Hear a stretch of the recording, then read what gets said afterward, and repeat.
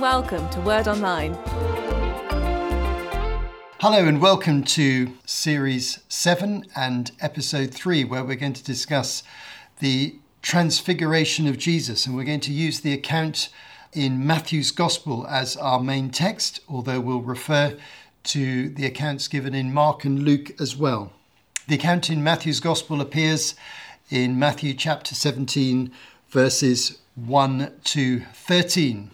We're now well on our way in Series 7. Series 6 saw the third tour of Galilee that Jesus made with his disciples, having sent them out to preach in the early part of that tour and then travelling together with them in the latter part of that tour. We saw events reach somewhat of a climax in Galilee with tremendous support for him, but also opposition rising from both the political establishment, King Herod Antipas, potentially standing against him at some point in the future, and also from the religious establishment, the Sanhedrin in Jerusalem, and their agents, particularly the Pharisees, who challenged Jesus frequently. Now in Series 7, we've followed a journey that Jesus has taken. We noticed at the end of Series 6 that in the rather complex circumstances of Galilee, Jesus decided to spend some time outside that particular province. First of all, he went to Phoenicia, where he met a Canaanite woman whose daughter he healed miraculously. And then he went over to the Decapolis area, another Gentile region, over to the east of Galilee. And there he fed 4,000 and performed other miracles. So it's interesting, at the end of Series 6, Jesus is spending time outside Galilee. And this is the third situation in which we see Jesus outside Galilee. He's been to Phoenicia, he's been to the Decapolis, and now he goes northeast to the territory of Herod Philip, the brother of Herod Antipas, but a different jurisdiction in a different territory. And he's been through Bethsaida, and now he's been also to one of their main cities, Caesarea Philippi. He's managed to avoid crowds and achieved some privacy with his disciples. And in the last two episodes, he's been teaching them very significant things. And these are recorded in Matthew chapter 16, in the preceding passage just before the one we're looking at now. We have the question that Jesus asks his disciples, who do people say that I am? Who do you say that I am? And then Peter confesses that he is the Messiah, the Son of the living God. And then Jesus teaches Peter and others about the foundational principles of the church. And then he teaches them about discipleship and the cost of discipleship. And particularly, he emphasizes the fact that he is going to suffer and die, go to Jerusalem, and be raised again from the dead. So we have the disciples taken away from public ministry and public life. They're now in private, a long way away from Galilee, and they've managed to get away from the crowds and become relatively anonymous in the area of Caesarea Philippi. And there's been a lot of teaching going on. And it's in this particular episode today that we'll see the decisive change of direction of Jesus' ministry, and we'll find that he's now heading for Jerusalem. He's not going to spend time back in Galilee again. His 3 tours are over, his many months of ministry are now finished, and he is moving on to the next phase of his ministry. So he's at Caesarea Philippi as this particular episode starts, and nearby are quite a few hills and mountains. This is the area which we would describe as southern Lebanon, northern Israel, and the Golan Heights in modern geography, and the southern westernmost parts of Syria. And it's quite a mountainous area in that situation, which is very significant because Jesus now is going to go up one of those mountains with 3 of his disciples. But let's follow the story. Let's go to Matthew 17 and let's read the first 13 verses. After 6 days, Jesus took with him Peter, James and John, the brother of James, and led them up a high mountain by themselves. There he was transfigured before them. His face shone like the sun, and his clothes became as white as the light. Just then there appeared before them Moses and Elijah talking with Jesus. Peter said to Jesus, "Lord, it's good for us to be here. If you wish, I'll put up 3 shelters, one for you, one for Moses, and one for Elijah." While he was still speaking, a bright cloud covered them, and a voice from the cloud said, "This is my son, whom I love. With him I'm well pleased. Listen to him." When the disciples heard this, they fell face down to the ground, terrified. But Jesus came and touched them. "Get up," he said. "Don't be afraid." When they looked up, they saw no one except Jesus. As they were coming down the mountain, Jesus instructed them, "Don't tell anyone what you've seen until the Son of Man has been raised from the dead." The disciples asked them, "Why then do the teachers of the law say that Elijah must come first?" Jesus replied, "To be sure, Elijah comes and will restore all things. But I tell you, Elijah has already come, and they did not recognize him. But they've done to him everything they wished. In the same way, the Son of Man is going to suffer at their hands." Then the disciples understood that he was talking to them about John the Baptist. Well, this is truly a dramatic moment. This very high mountain is almost certainly a mountain that is quite near Caesarea Philippi, just a little bit further north, maybe 10 or so kilometers or 15 kilometers away, is a very high mountain called Mount Hermon, 2,800 meters high. And in the context of the nation of Israel, this is a very, very high mountain indeed, much higher than any of the hills in Galilee. So Mount Hermon is the highest mountain in that area, and it would have been a substantial walk for Jesus to go with his inner circle disciples up this mountain. But it's a suitable location for this remarkable experience. He takes with him Peter, James, and John. This is the inner circle within the 12. Although Peter is the leader, Peter and James and John are the inner circle. And they're mentioned a number of times in the Gospels as having privileged access to Jesus or being selected to spend time with him. For example, in an episode we've already covered, when Jairus' daughter is healed, only Peter, James, and John are allowed in the room when Jesus heals this girl. And another example from later on in Jesus' life is the time he spent in prayer in the Garden of Gethsemane just before his betrayal. And he invited Peter, James, and John to go with him separate from the others and to stay awake with him during that incredibly difficult time. So Peter, James, and John represent the inner circle. Verse 2, there he was transfigured before them. What does this word transfigured means? It means to be transformed, to take on a different appearance. You're the same person, but you have a different appearance, an appearance of light and an appearance of glory and an appearance of power. It's very hard to put exact words to describe what this might be if we haven't had this experience. But something similar is described in a number of parts of the Bible. And particularly in the book of Revelation chapter 1, John, the very same John who's here at the Mount of Transfiguration, has an experience and a revelation of the person of Jesus in Revelation 1, verses 12 to 18. And if I just read verses 14 to 16, you'll get some feeling of what this actually meant. He was speaking of Jesus when he said, "The hair on his head was white like wool, as white as snow, and his eyes were like blazing fire. His feet were like bronze, glowing in a furnace, and his voice was like the sound of rushing waters. In his right hand he held 7 stars, and coming out of his mouth was a sharp double-edged sword. His face was like the sun, shining in all its brilliance. Now you get a very clear impression here of extraordinary brightness in the appearance of Jesus in this vision. And that's very similar to what we see described here in Matthew 17. Now in verse 3,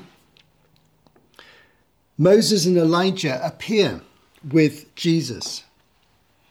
What's the significance of Moses and Elijah? They probably are representatives of the prophetic ministry and the prophetic tradition of the Old Testament. They are outstanding prophets. And Moses, for example, who led the people out of Egypt, was described as having such a relationship with God that in Exodus 33 and verse 11, it says, "The Lord would speak to Moses face to face as one speaks to a friend." Direct intimacy with God. And in Deuteronomy 18 verse 18, he predicts that God says, "I'll raise up for them a prophet like you from among their fellow Israelites, and I'll put my words in his mouth. He will tell them everything I command him." And it is this particular prophet who then becomes described in the New Testament as the prophet, the supreme prophet, who the Israelites were expecting. So, for example, in John 7 verse 40, when some people in Jerusalem heard Jesus speaking, some of the people said, "Surely this man is the prophet." Now that's a reference back to a prophet in the order and of the caliber of Moses. So he was a truly great prophet, as indeed was Elijah, well known for his mighty acts and his astonishing revelation. We'll say a little bit more about Elijah a little bit later on. What were they discussing?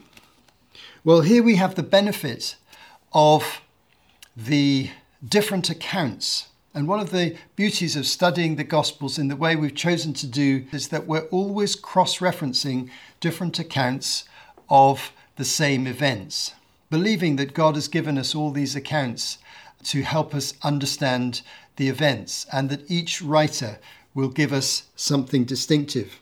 Very good example appears here, where in Luke's account, in Luke 9, verses 30 and 31, Luke is very clear about what they're talking about. 2 men, Moses and Elijah, appeared in glorious splendor talking with Jesus. They spoke about his departure, which he was about to bring to fulfillment at Jerusalem. It's a very, very interesting expression. The word departure meaning his death and his resurrection, in a sense, his departure from this world. And interestingly enough, he was about to bring it to fulfillment in Jerusalem. In other words, Jesus was going to initiate a series of events that would lead to his death and his resurrection and his departure. And so it becomes clear from this point that Jesus must shortly travel south. Where he is at that time, on Mount Hermon or somewhere near there, was about 180 kilometers north of Jerusalem. So quite a long way to travel. And as they were talking, and Peter, James and John were listening, they decided that they wanted to honor the presence of Moses and Elijah. Peter, James and John were completely out of their depth. This event happened to them completely unexpectedly, and they hadn't really any idea what was going on or what the significance of it was. But they offered to make shelters.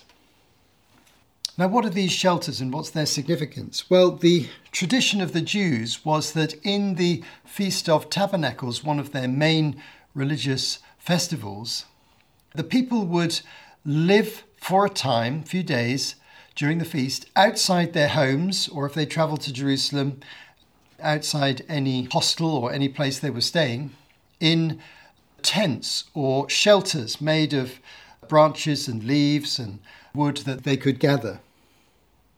And these shelters symbolized the fact that they had been in the wilderness in the period of Moses and the wandering years between being in Egypt and getting into the promised land.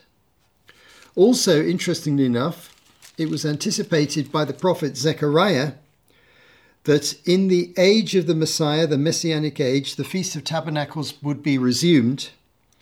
And in Zechariah 14, verse 16, the survivors from all the nations that have attacked Jerusalem will go up year by year to worship the Lord Almighty, to celebrate the Feast of Tabernacles. And so, if they're celebrating the Feast of Tabernacles, they'll have these shelters. So these shelters had a kind of spiritual significance. And this was the first thought that came to the mind of Peter and others. They were to be a sign of respect and a sign of recognition that God was at work. In verse 5, we have another surprise. We hear the voice of God the Father audibly. "This is my Son, whom I love. With him I am well pleased. Listen to him." This is very remarkable. The voice of God the Father is heard audibly 3 times in the Gospels. The first time is at Jesus' baptism. "This is my Son whom I love. With him I am well pleased." A similar statement to the one that we have here. Matthew 3, verse 7. Then later on, during the final days of Jesus' life, as recorded in John 12, verse 28, speaking of God's name, God the Father says, "I've glorified my name and will glorify it again." That is through the death and resurrection of Jesus. So on 3 occasions, the audible voice of God the Father is heard in order to equip and challenge and encourage the people who were hearing that voice. And the significance of the voice on this occasion is particularly in the expression, "listen to him." Jesus was trying at this point in his ministry to tell them very important things. We've seen this in the last couple of episodes. He's been talking about the foundations of the church. He's been talking about his death and suffering and resurrection. He's been talking about the cost of discipleship. He's been talking about the possibility of going to Jerusalem. So the voice of God the Father is speaking to Peter, James, and John, saying, "Listen carefully to what my Son is saying," as his ministry changes and he is preparing them for the future. Then comes a discussion about Elijah, verse 10 onwards. The disciples asked him, "Why then did the teachers of the law say that Elijah must come first?" Jesus replied, "To be sure, Elijah comes and will restore all things, but I tell you, Elijah has come already, and they did not recognize him, but have done to him everything they wished. In the same way, the Son of Man is going to suffer at their hands." Then the disciples understood that he was talking to them about John the Baptist. The reference here is not only obviously to John the Baptist, but to the prophecy of the book of Malachi concerning God's messengers and Elijah. Now, Elijah has appeared in person on this particular occasion, and this provokes some discussion and thought amongst the disciples.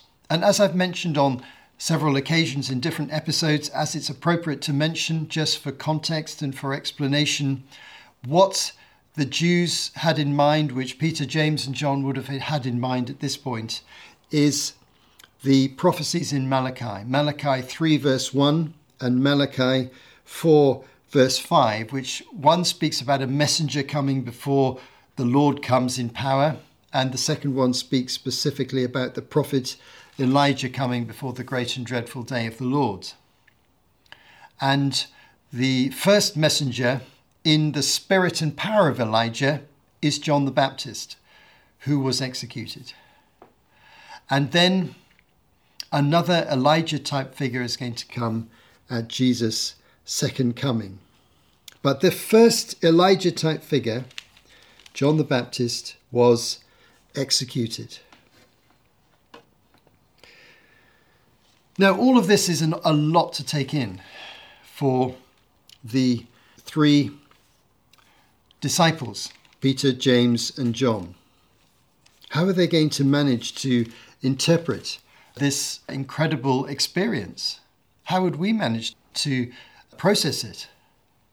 It really took them by surprise. They'd had a remarkable experience talking to Jesus about the church and Jesus' identity. They'd heard about him going to die on the cross and suffer and be raised again from the dead on the third day. They'd got all that to think about. They got the feeling that they were going to be leaving Galilee permanently and traveling to Jerusalem. And now suddenly they get on the mountain, and without any warning, Moses and Elijah appear. Jesus is transformed into a kind of glorious person, reflecting much more of the heavenly glory which he'd laid aside when he came to earth as a man. Then they hear the voice of God the Father speaking to them, speaking about his Son and encouraging them to listen carefully to the things he was saying.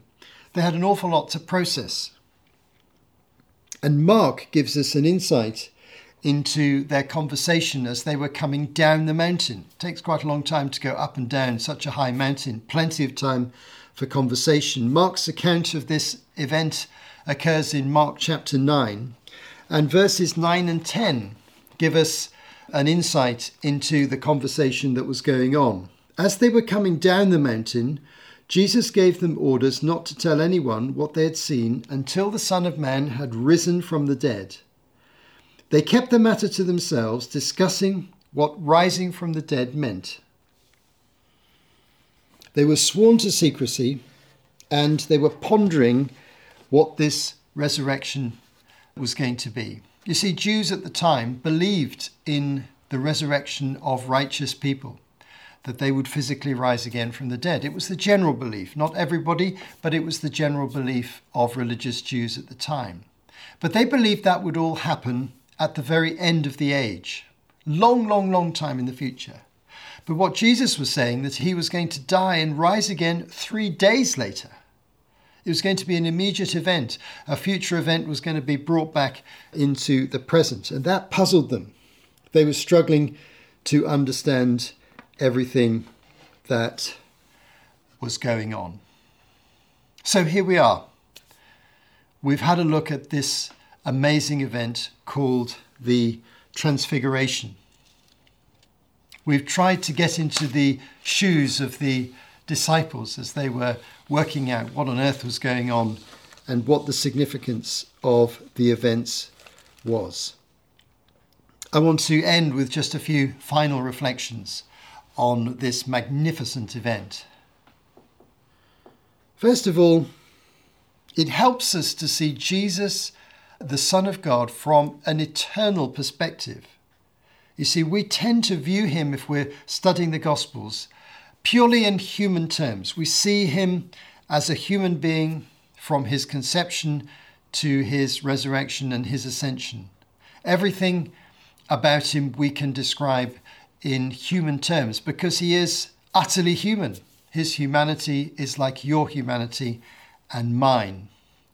But what we can easily forget is that Jesus, as the Son of God, existed in eternity before he became a man. Jesus' identity did not start with his humanity, it started with his deity. He's existed from eternity with his Father and the Holy Spirit, our God, 3 in 1 and 1 in 3, before all of creation and existing eternally. His humanity was a subsequent event. He adopted human nature. He became a human being at the incarnation. And this event suddenly helps us to see, yes, he really is the divine Son of God. He's not just an ordinary human, and he can connect with that divine and eternal world very easily. But this discussion that Jesus has with Moses and Elijah suggests that he is preparing now for a total change of his ministry. He's leaving Galilee, he's leaving his home area, and he is going to Jerusalem. And he's not going to be returning. He's not going to be doing a fourth tour of Galilee. He's not going to be doing another tour of preaching. No, Jerusalem is going to be the place where the final events of Jesus' ministry are going to be played out.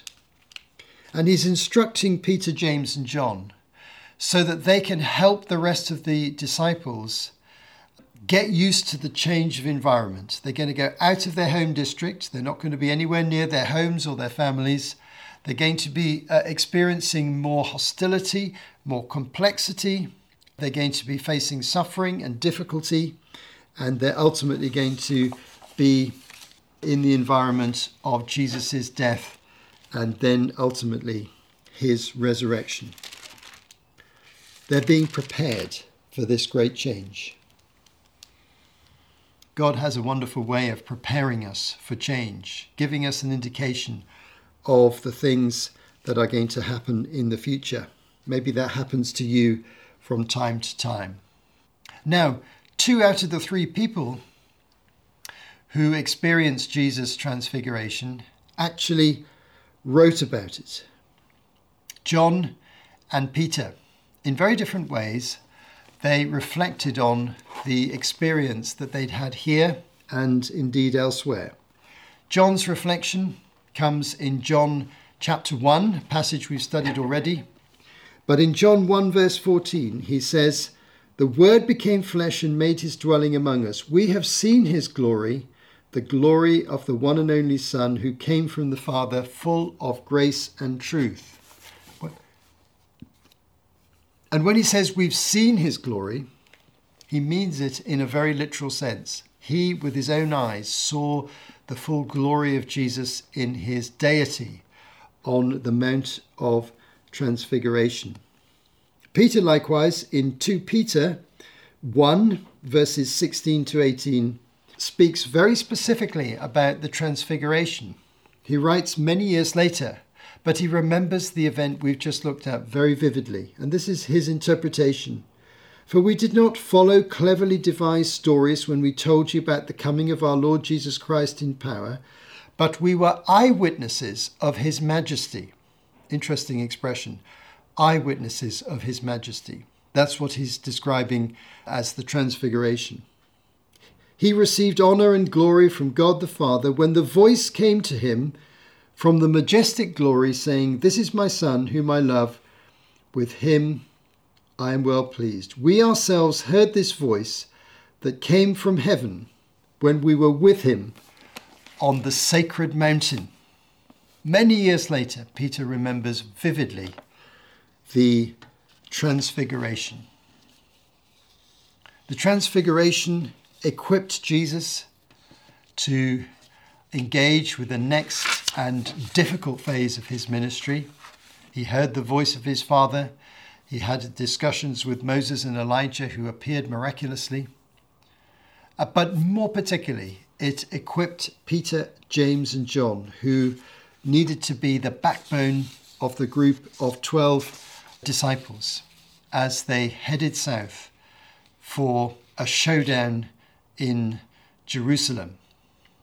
And we'll be following that story very thoroughly as we continue our studies. Thanks for listening. You have been listening to Martin Charlesworth for Word Online. To find out more, visit wordonline.org.